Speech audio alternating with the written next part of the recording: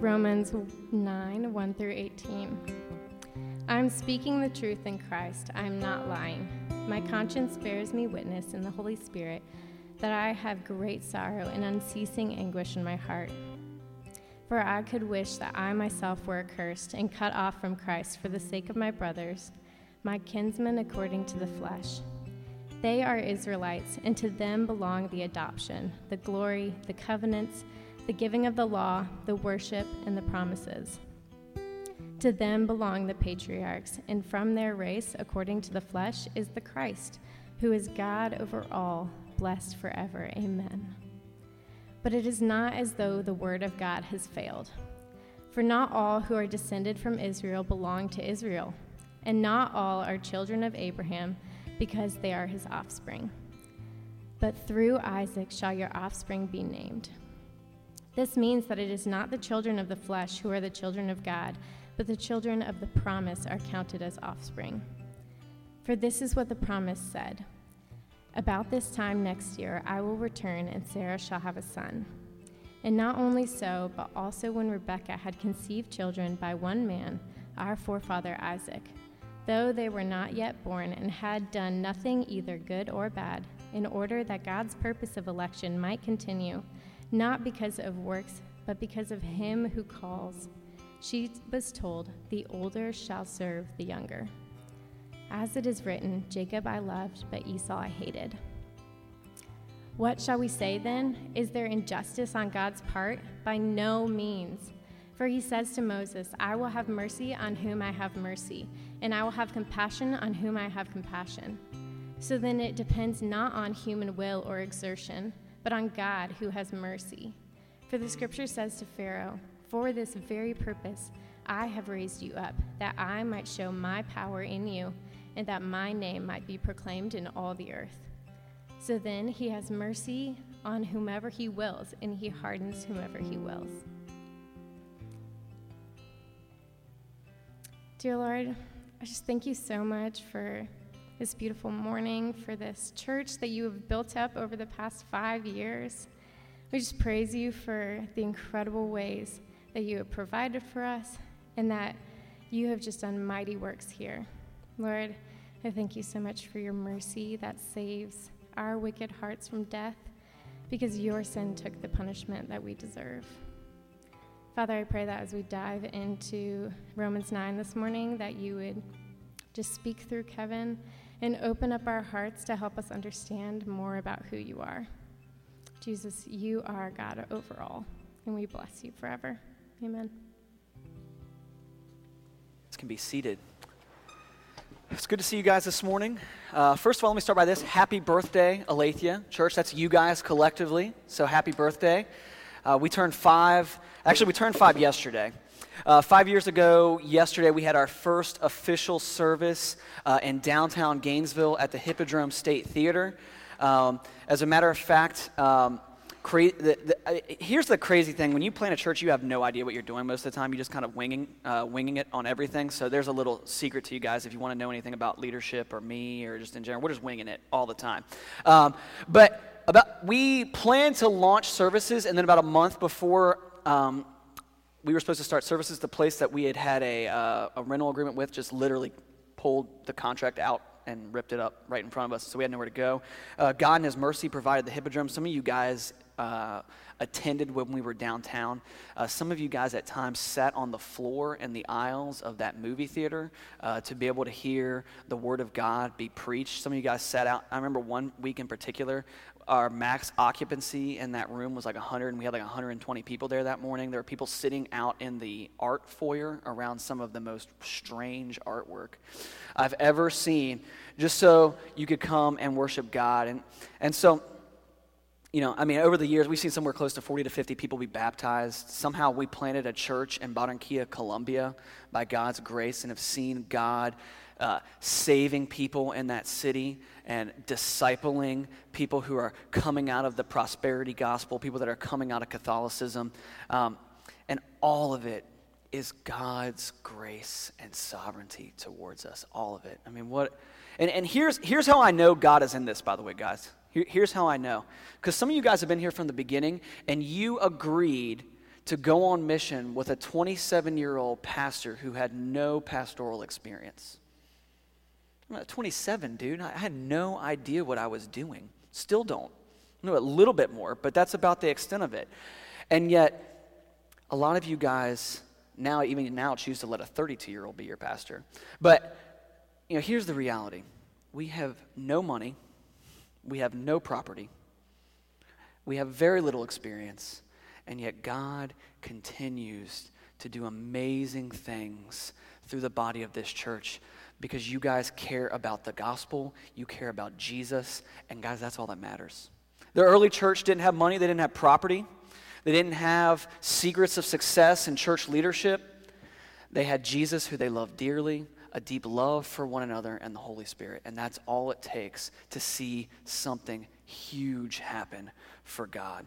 So here's what I want to do, guys, before we even dive in this morning, because I'm probably going to preach a sermon this morning that will probably send half the room never to come back again, because we're in Romans chapter 9. You guys know how we are here. We preach the Bible chapter by chapter, verse by verse, and most of the time, I've seen it in the past, even faithful pastors that I care about, they just skip Romans chapter 9 because Romans chapter 9 tends to dig a little bit at our own view of God, and it digs a little bit about how we view ourselves. So here's what I want to do before we dive into the Word this morning. Would you guys just take 30 seconds to bow your head and just praise God? Praise Him that we can be here this morning. Praise Him if you love this church and you call this church your home, that you get to be a big part of what God is doing here. And then might you pray that God would continue to bless us as we head into the next 5, 10, 15, 20, 30.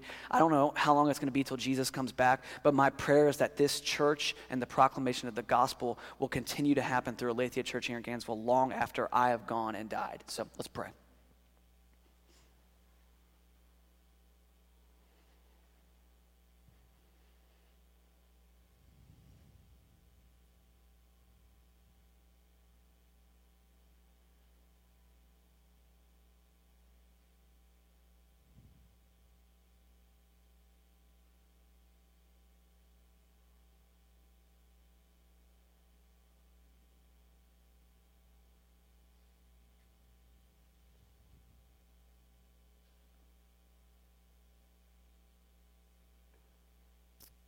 Amen.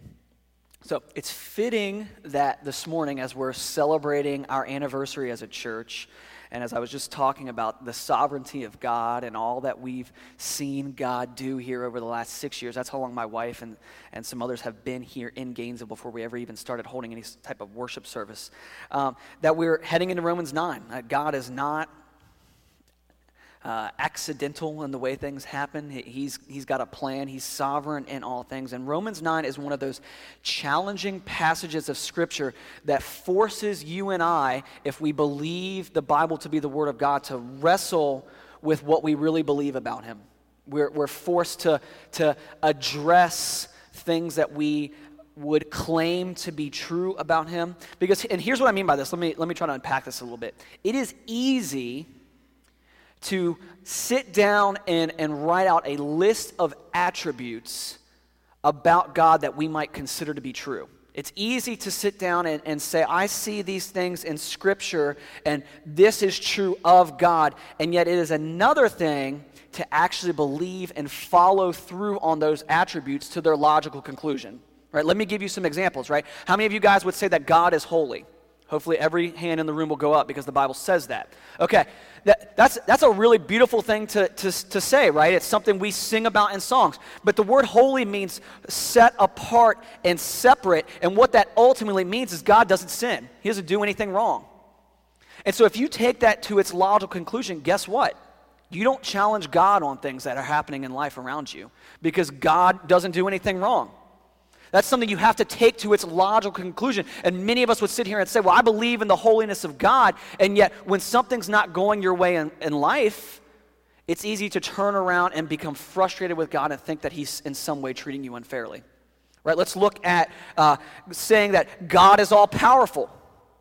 It's something that we would frequently say, God, well, He's the creator of the universe. Of course God is all-powerful. There's nothing higher than Him. There's no one higher. There's no one greater, right? Common language of the Psalms to describe the God of the Bible. And yet, if we say that, that means we are by definition surrendering control in any given situation, knowing like, hey, if I'm trying to wrestle against God, I'm going to lose this thing. If someone is in opposition to God's will and what God might want to be done, it's not going to happen. And I see frequently in politics or in life or in suffering, as we even talked about last week, people standing in the throes of despair, and that comes from a lack of belief, although you might say you believe God is all-powerful, to actually follow through and trust Him. What about if we say that God is gracious, that He gives abundantly, and that's in His character and who He is, and yet not asking of Him to provide what you may or may not need or provide for someone else? Or lastly, as we're going to look at this morning, if we say God is sovereign, and what I mean by that is He is in control of everything. That is something that is scripturally taught throughout the Bible, all the way back, starting back in Genesis chapter 1 through the last chapter of the book of Revelation. If God is in control of everything and sovereign, it means He has absolute authority in everything. Right? It's one, again, so this is what I want us to start with this morning. If you are going to hold to certain attributes of God, you need to take them to their logical conclusion. Otherwise, what ends up happening is you start playing this game with yourself where you try to explain away some of God's attributes. And when you start doing that, that's when theology can start getting hazy, but more importantly, it's where your trust in God and what He's doing starts to waver in some ways. And so, we're going to be looking over the next 3 chapters specifically at the sovereignty of God and how that plays itself out in the work of the church, how that plays itself out just in the world in general, and then maybe more specifically, how that plays itself out in those that God saves. Like, how does God's sovereignty play into the fact that when you were 6, or when you were 7, or when you were 19, or when you were 30, or when you were 40, you came to know Jesus Christ as your Lord and Savior? But what we've been studying up to this point in Romans chapter 1 through 8 has really been answering this question: how has God saved us? How has that actually happened? And did we need saving, right? And we saw that God saves by grace through faith in His Son, Jesus Christ, and what Jesus has done for us. And as we finished chapter 8 last week, we saw that Paul made this beautiful declaration to the Romans: nothing can separate those who are in Christ Jesus from the love of God. Isn't that a great promise? Right, that God says if you are a Christian, if you are a disciple of Christ, there is nothing that can separate you from the love of God, because it is He who saves. He has chosen you and adopted you as sons and daughters, and that He has promised to be with you. And then when we get to chapter 9, we are going to be bombarded with Paul teaching how God's sovereignty works in all things. Right, chapter 9 is going to focus in on God's sovereignty and salvation. Chapter 10 is going to focus on man's privilege and responsibility in light of God's sovereignty. And then chapter 11 is going to talk about God's plan for Israel and the church. That's what we're going to see over the course of the next 3 chapters. And something I want you to remember as we read through the passage today. I know some of you guys take notes, so if you're taking notes, write this down, okay? Do I believe that the God of the Bible is sovereign? You can answer that question. And then if you say yes, does my theology and my practice as a follower of Christ allow God to actually function that way? Everybody tracking with me? Do I believe in the sovereignty of God as a theological truth? And then if I believe in the sovereignty of God as a theological and biblical truth, do I allow for that sovereignty to then rule my life? Can God be God, or do I have to manage Him in some way? Right? Let's look at Isaiah 55. I want to start there. Isaiah 55, verses 8 and 9. This is something that I came across recently just in my personal devotional time, and it got me kind of remembering, God's been throwing out punishment not just to the nation of Israel and to Judah, but also to the surrounding nations, and promising all these things. And look at what He says. For my thoughts are not your thoughts, neither are your ways my ways, declares the Lord. For as the heavens are higher than the earth, so are my ways higher than your ways, and my thoughts higher than your thoughts. So this is where I want to start this morning, right? This is the starting point for you and God. If you take nothing away from this sermon this morning, take this away. You are not God. I know that I have some Mormon friends that would disagree with me, but you are not God, and you will not become God. That's not what the Bible teaches. That's not how it works, right? What God is saying here in Isaiah, I created you, I'm God, you're not, your ways are not my ways. And by the way, here's kind of like some underlying statements here. Most of the time, we're not going to be able to fully comprehend what God may or may not be doing.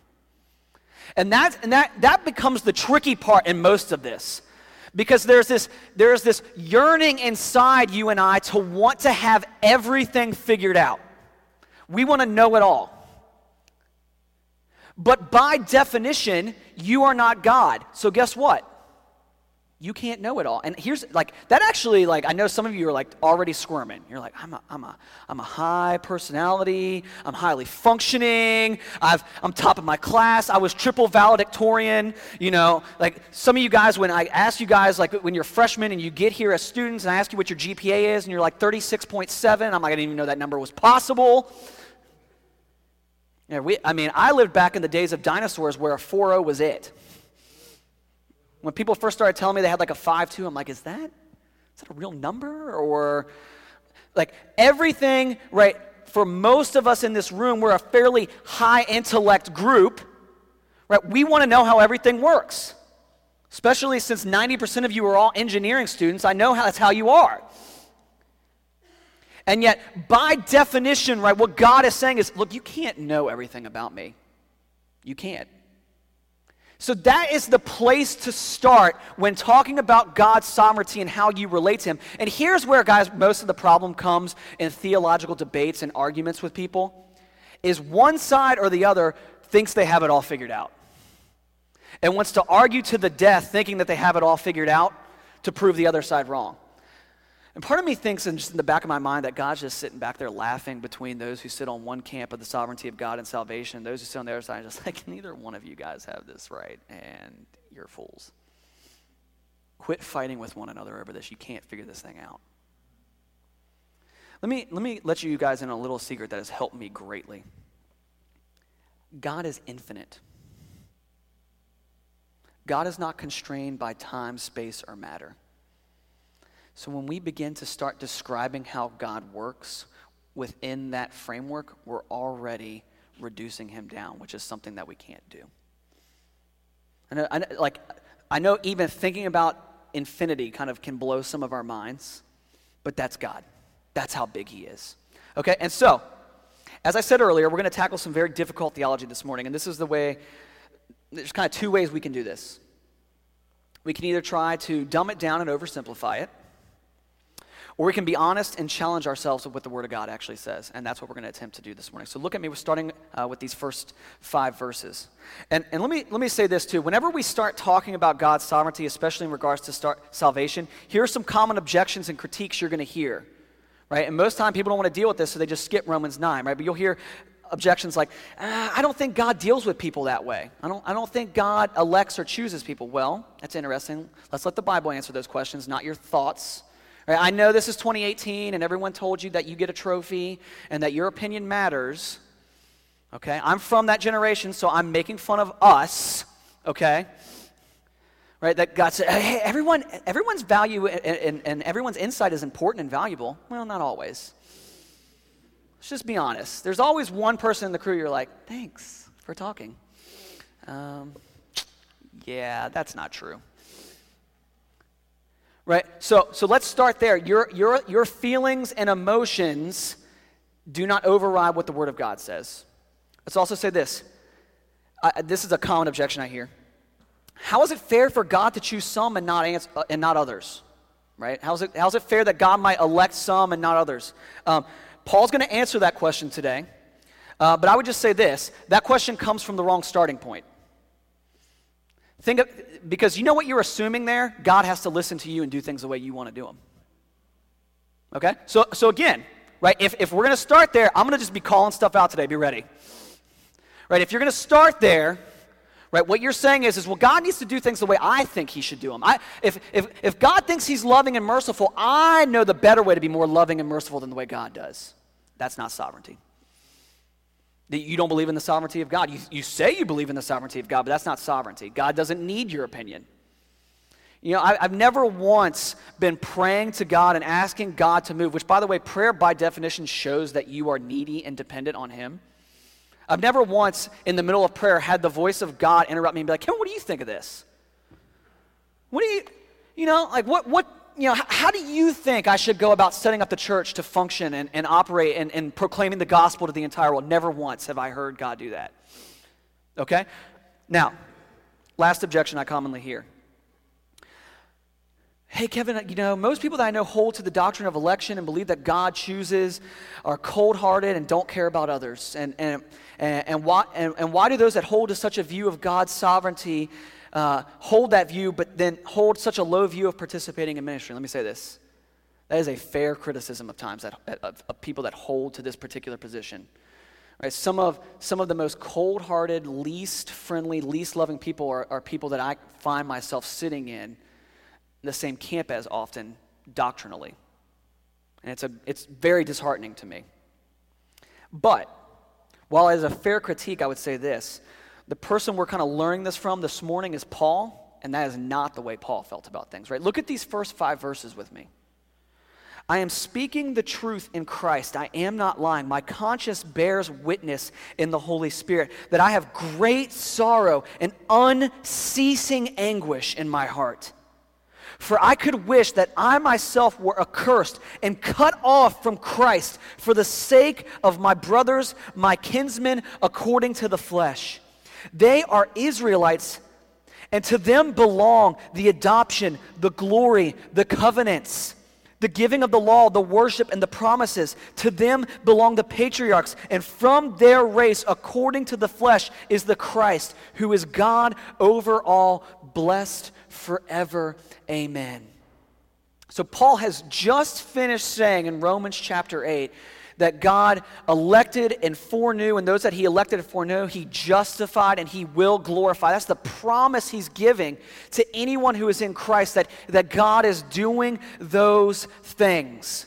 And Paul anticipates if he's going to say, okay, God foreknew you, God chose you, He chose to love you, he chose to call you out, he chose to save you and justify you, and he will glorify you one day. If that's the case, then the objection that's immediately going to come to Paul as a Jew is, hey, wait a minute, if God is so loving and he elects his people, why aren't the Jews coming to Christ? Why aren't God's chosen people submitting to Jesus as the Messiah? And Paul, and first of all, we'd say this, right? There were a lot of Jews coming to Christ. Let's start there. Right? There were many, many Jewish followers of God submitting themselves and becoming followers of Jesus. But Paul is not cold-hearted here, right? Typically what happens, right, when I see someone who holds to the doctrine of election talking to somebody and someone's like, well, wait a minute, what about those that aren't? They say, well, they're not chosen. And there's like no pastoral care, there's no love, there's no attention to the soul of that person. It's just, well, that's what the Word of God says, so let's just be cold-hearted and turned off to it. Right? And what Paul says here is like, look, I love my brethren. I love Israel. So much so that if God made it possible, I would be willing to surrender my own salvation for their sake. I would be willing to surrender God's rescue of me if it meant all of Israel might be saved. Now, are you tracking this level of love and attention that Paul is showing here? Right? Think about this for a second.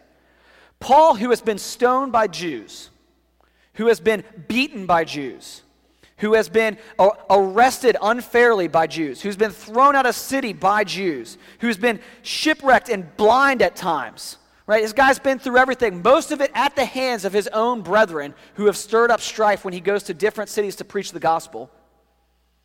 Has this moment of emotional transparency talking about his love for Israel and how he longs for them to know Jesus as their Lord and Savior. Do you get that? Right? Paul is displaying, before he dives into the doctrine or the theology, before he ever does that, he spends this moment stepping back and saying, you know what?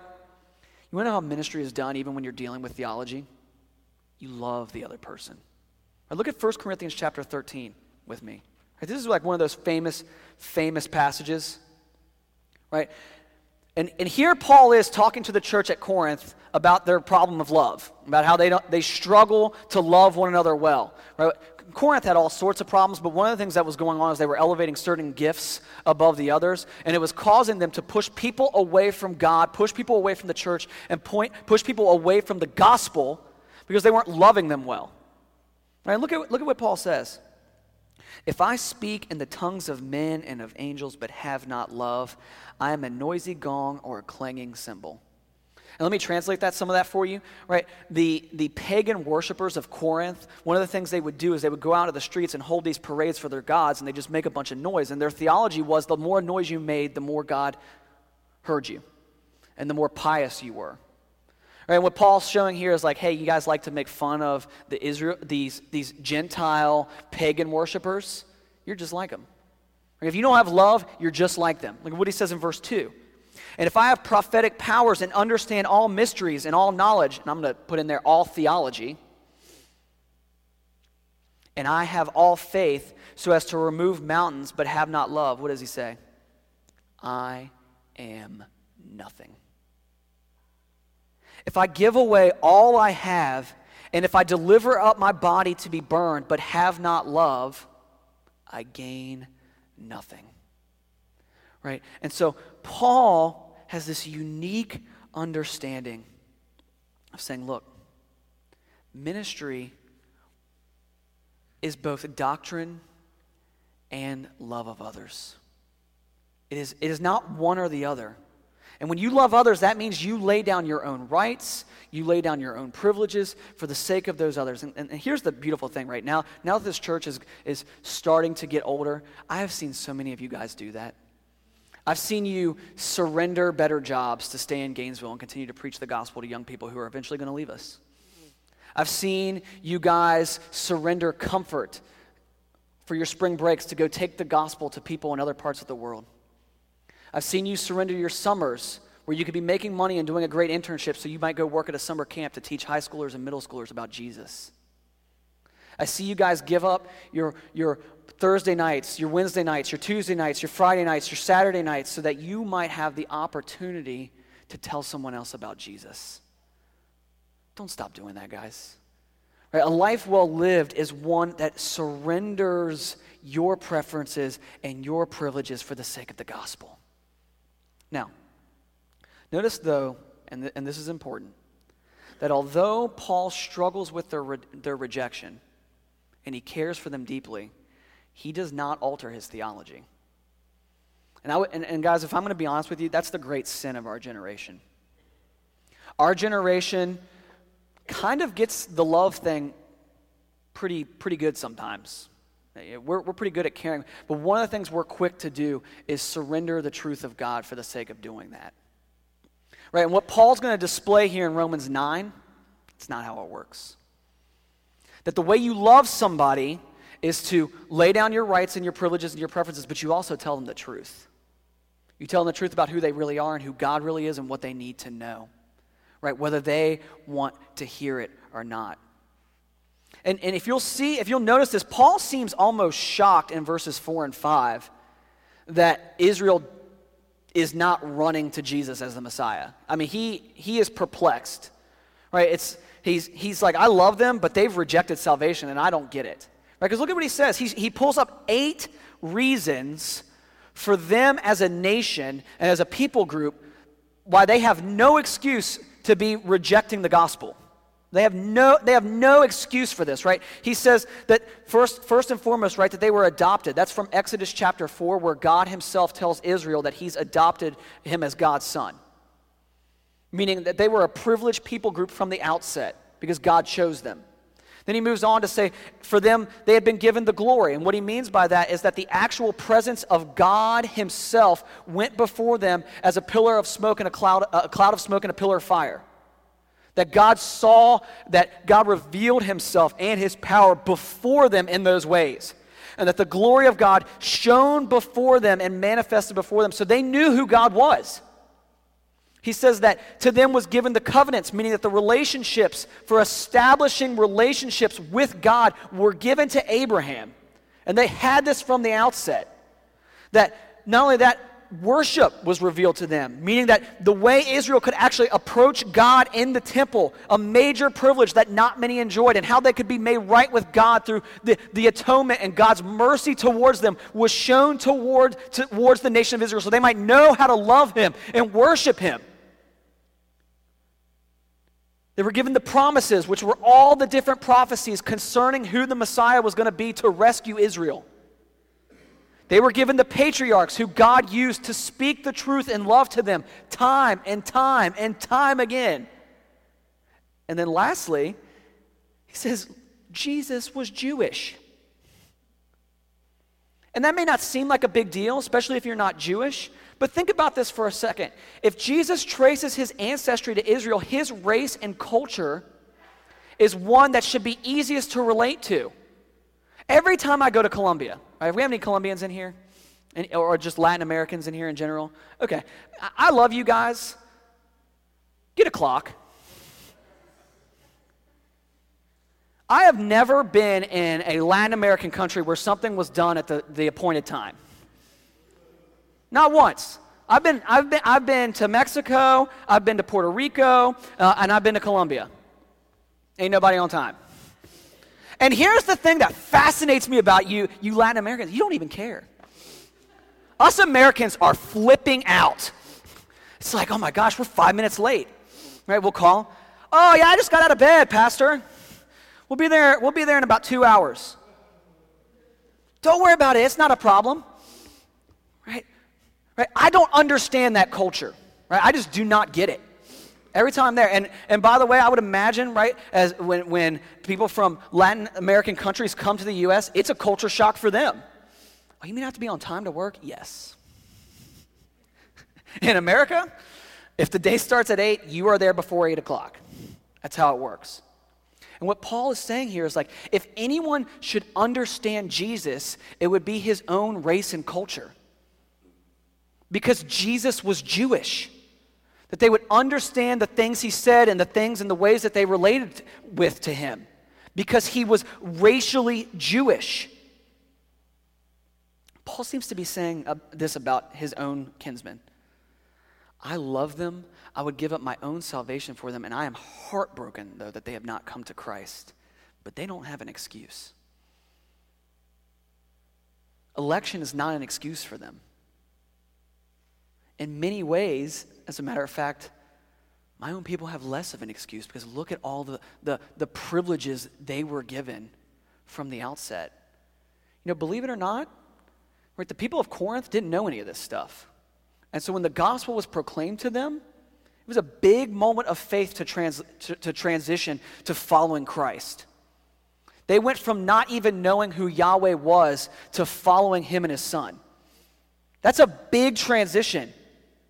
Whereas the Jewish people that Paul is talking about here had all of these privileges and yet still rejected the gospel.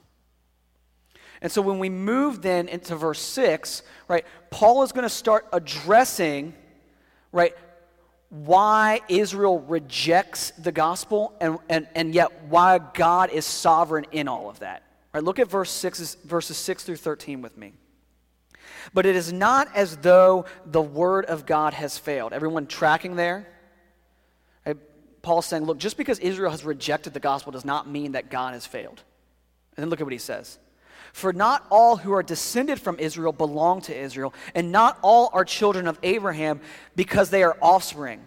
But through Isaac shall your offspring be named. This means that it is not the children of the flesh who are the children of God, but the children of the promise are counted as offspring.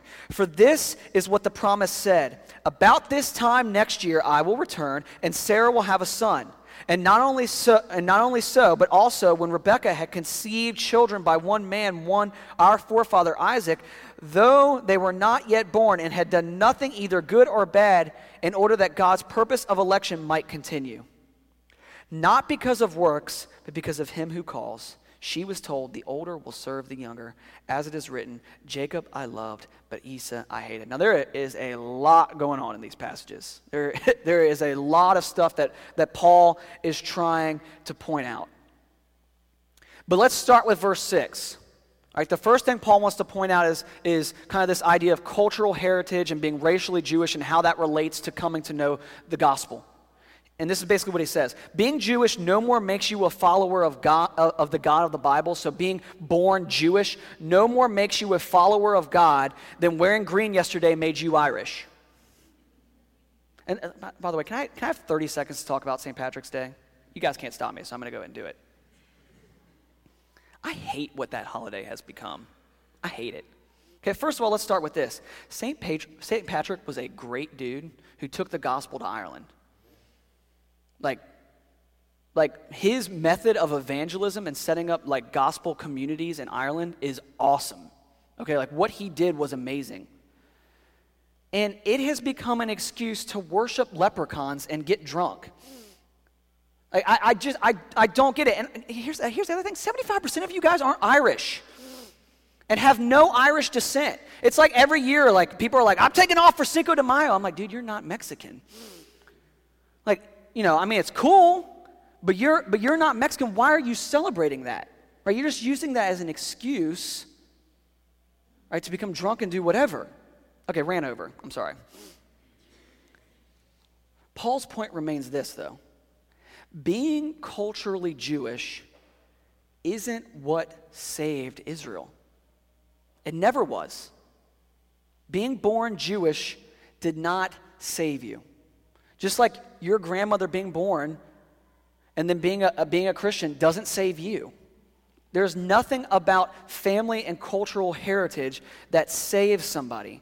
And Paul had been over this earlier, by the way, in the book of Romans, guys. He says that God has always saved by faith in him. And he presents this case time and time again in terms of those saved in the Old Testament where God elects based not on merit.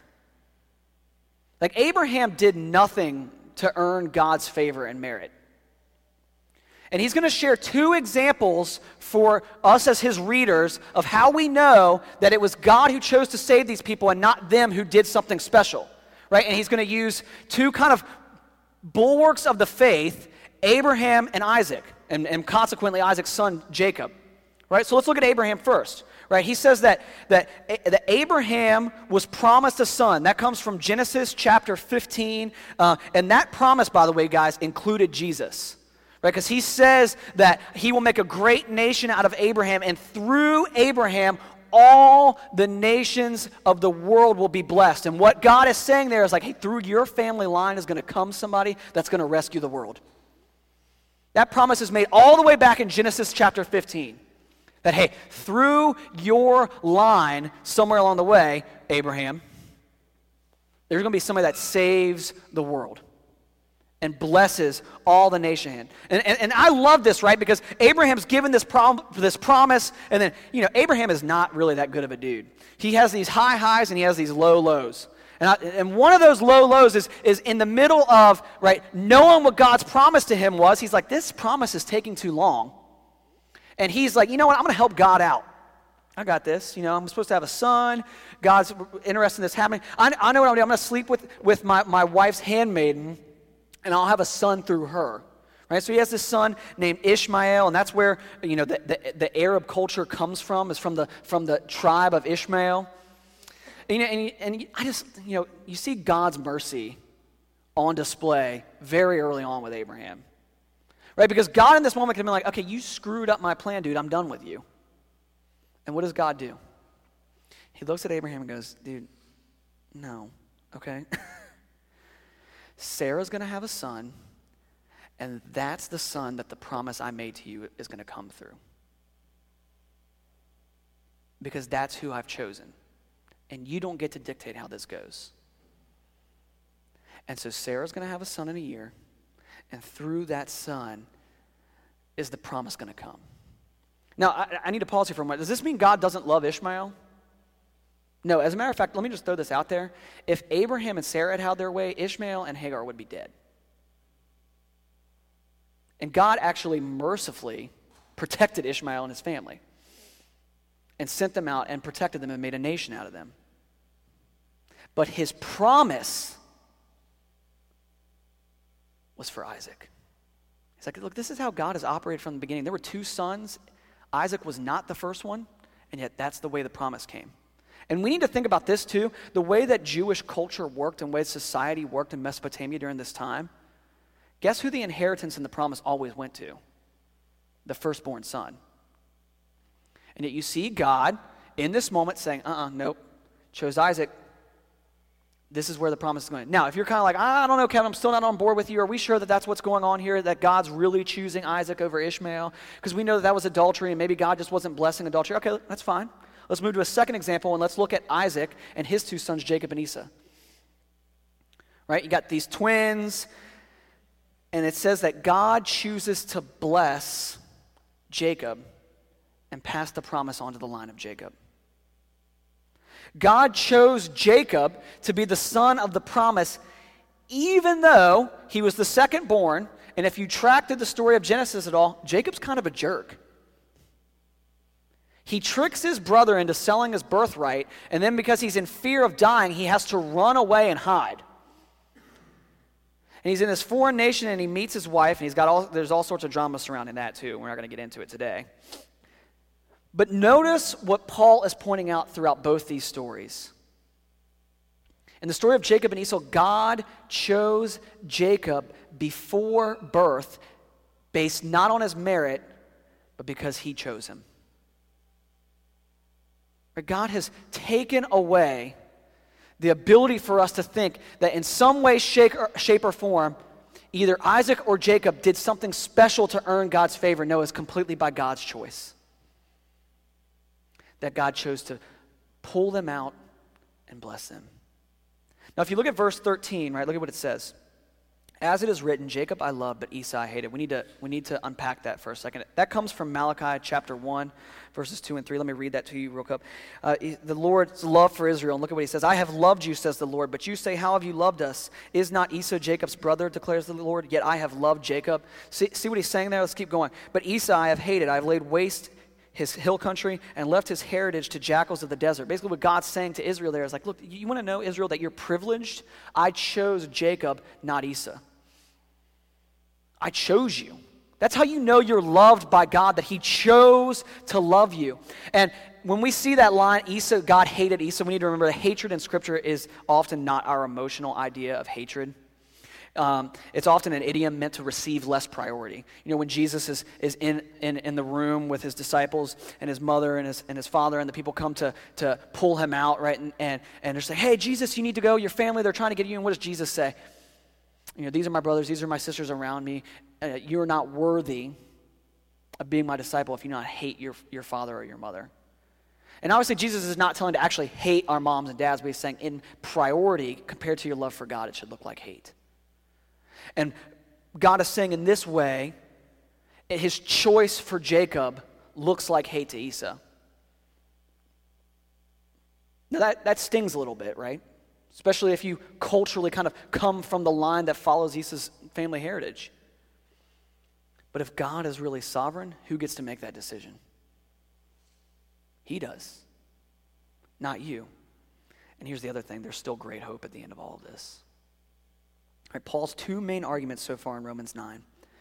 The promises of salvation were never given to anyone on the basis of their race, and these that receive the promises do so as a function of God's choice.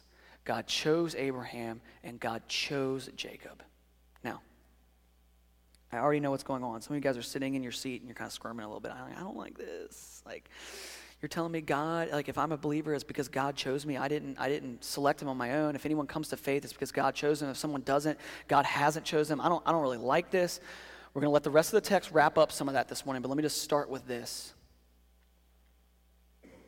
I know why it bothers you.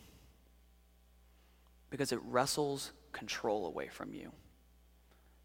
And that has been the problem since Genesis 3.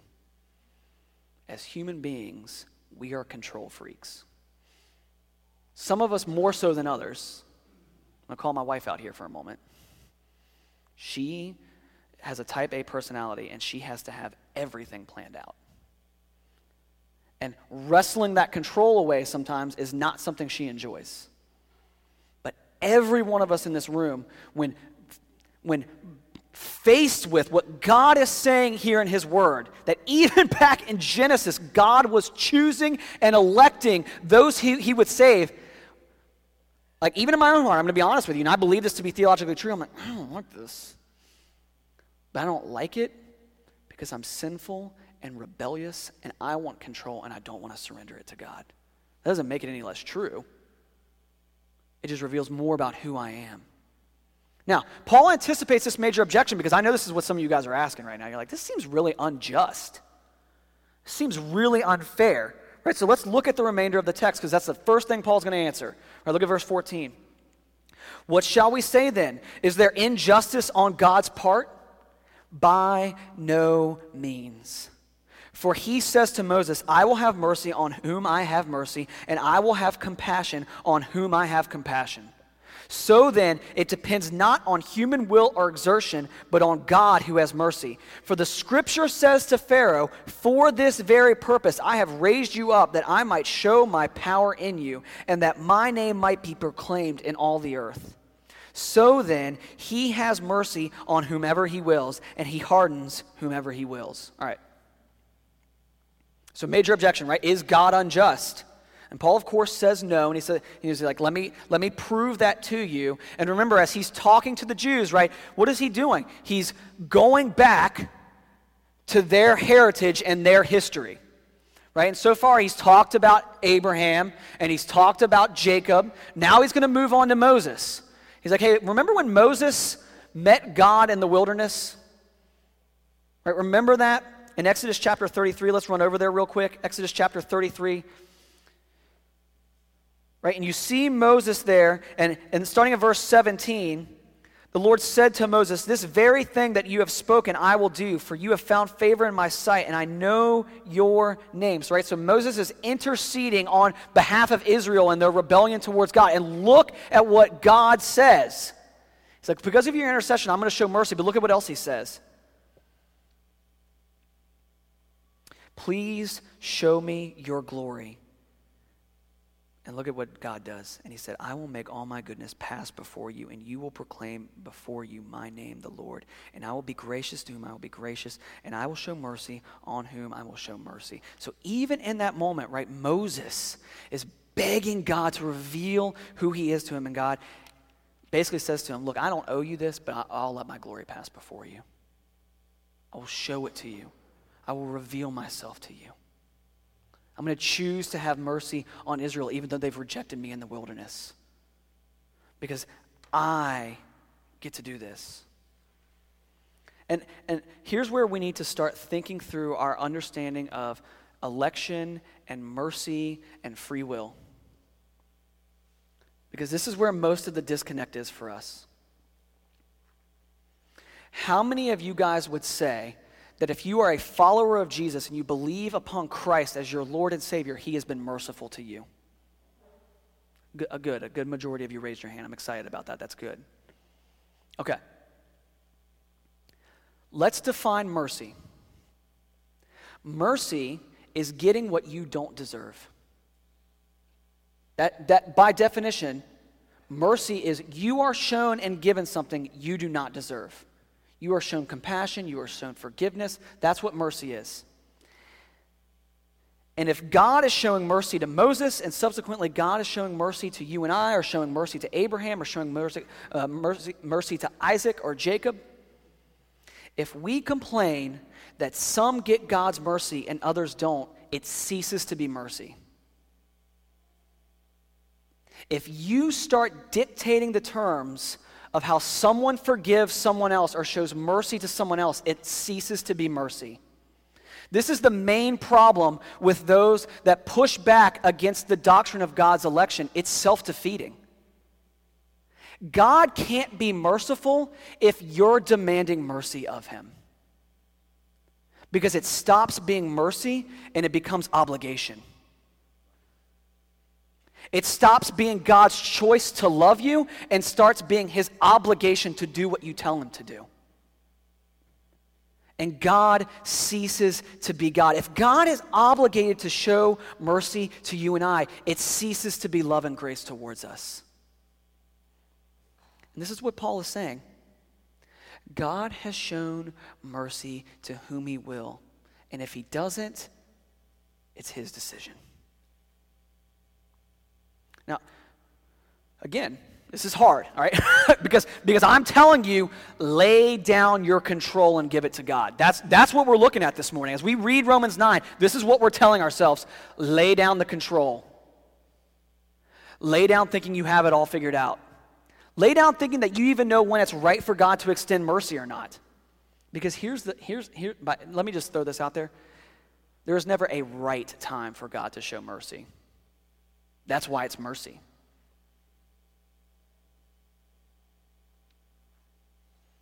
And I love what he does here to kind of wrap it up, because he knows that Israel's having these problems. They're like, wait a minute, we're a privileged people. What do you mean not all of us are going to be saved? What do you mean not all of us are the elect? We're privileged. I've read the Old Testament. And Paul's like, I love this, right? Paul's like, you didn't have any problem with election when it was Pharaoh. Right? Remember when you were slaves and your ancestors were slaves in Egypt? And Pharaoh was wicked towards you guys? He quotes Exodus 9:16.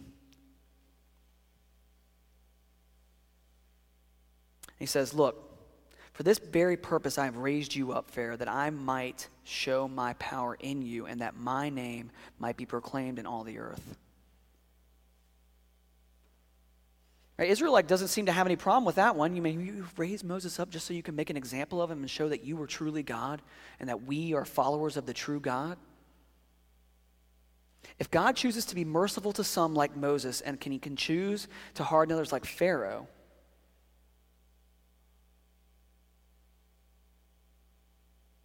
then we must surrender that control to him. Right? God gave, and let me explain this too for a minute, because when it says there that God hardened Pharaoh, we probably need to have a little bit of an understanding of what that means. Remember back in Romans 1 where when people reject God, what does Paul say ultimately happens? That God gives them up to their lusts and desires.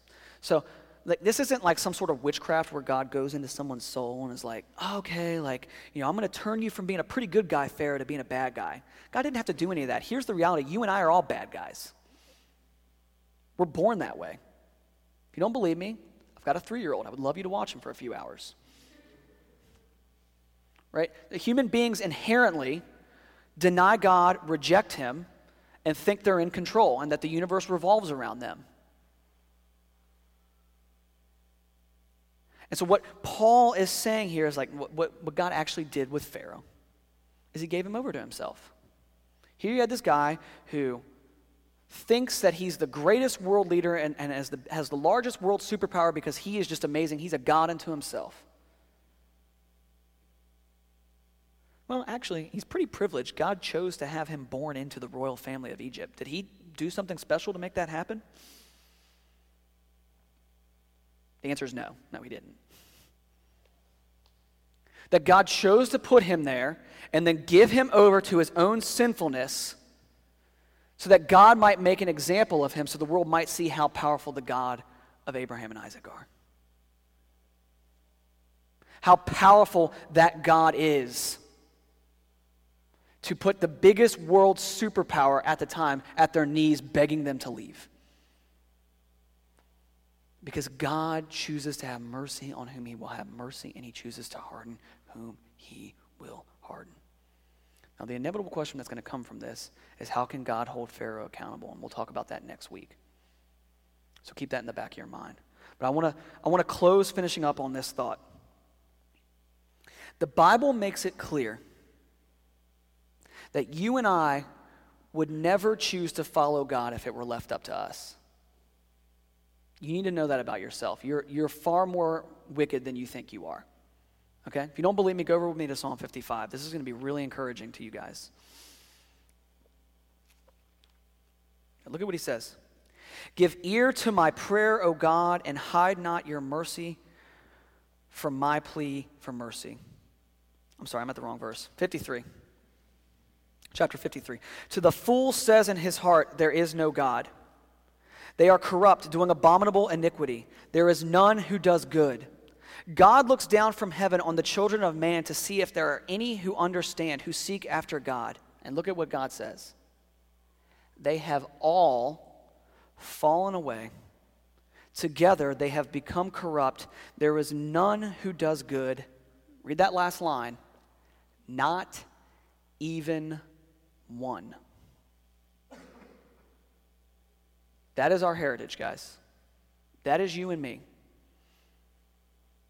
That in light of God's holiness and who we know him to be, we are wicked and there is none who does good. The Old Testament is riddled with people who are morally bankrupt. Think about Moses, the guy that Paul uses in his example to talk about election a minute ago. Think about that guy. When God meets him at the burning bush, why is Moses there? Because he had murdered somebody. And yet God chooses him and shows mercy to him anyway. Election is something that the Bible teaches that we need to take seriously. And mercy, by definition, needs to be the choice of the person extending the mercy. Otherwise, it ceases to be mercy and becomes right. This is one of my great failings as a parent, right? When one of my kids does something to hurt the other one, right? And I'm sure your parents did this to you. Go tell them you're sorry. I ain't sorry. You're just saying they're sorry to get mom and dad to leave them alone.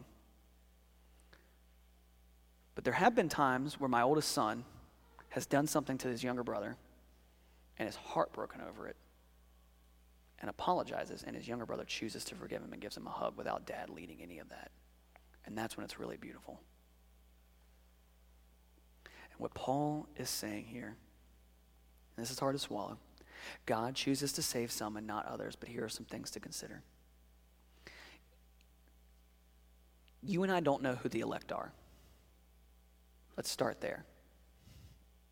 We don't know who God is going to choose to save and who he's not. Therefore, this should cause all of us to not become overwhelmed by this doctrine because you're not God and you can't play God, so you get to follow along with what God has asked you to do, which is to be merciful, loving, and proclaim the gospel to everyone, making disciples of all nations.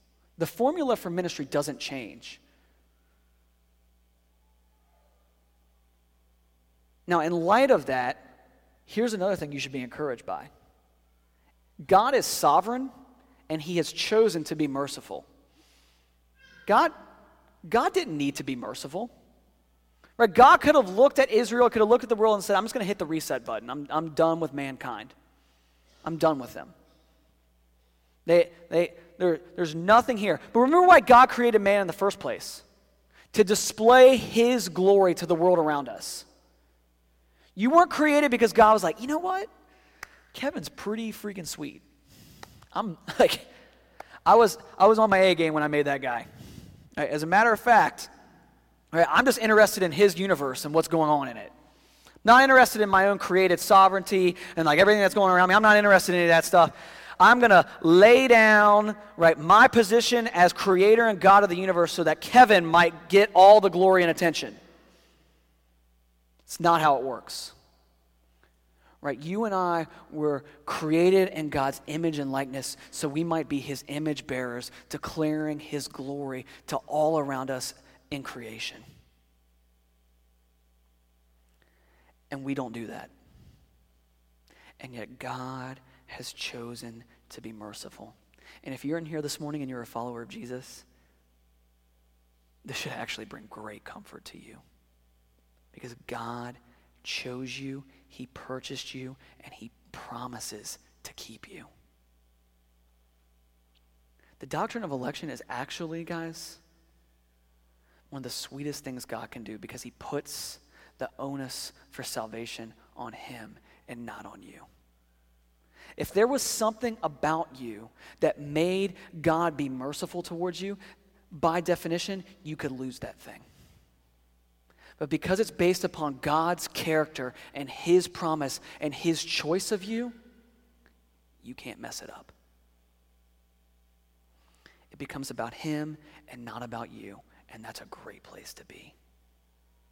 If your brain is hurting right now, it's okay. It's okay. God's ways are bigger than ours, and his purposes are bigger than ours.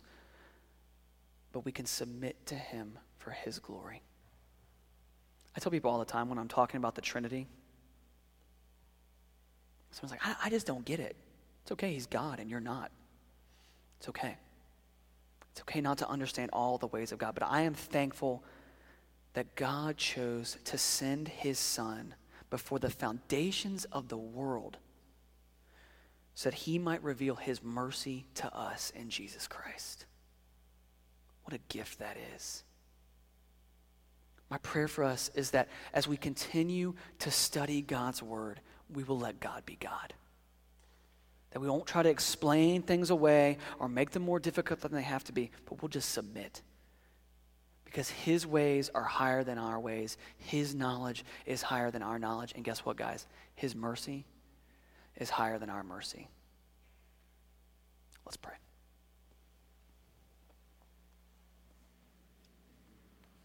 For your word. Thank you that as we can toil and explain and try to understand, your word is clear. That you choose to have mercy on those whom you will have mercy, and you choose to harden those whom you will harden. God, I pray this. Instead of trying to figure all of this out, instead of trying to explain nuances of what you say here, that we would instead submit to you and continue like Paul does in Romans chapter 9, verses 1 through 5, to cry out in exasperation to you that you might save those who don't know you, and that we would have the privilege of discipling your followers. And that we would be concerned about one thing, not trying to please those around us, but be interested and in the business of making much of your name and worshiping you. Because that is what this is all about. Jesus, thank you for your word. Thank you that you chose a wretched sinner like me to have the truth of what Christ has done revealed to me. And that I get the privilege and the honor of knowing you and an inheritance that will last for all of eternity. And for everyone in here this morning that knows you as Savior and Lord, that is true of them as well. God, thank you for your mercy towards us. We love you, and I ask this all in Jesus' name.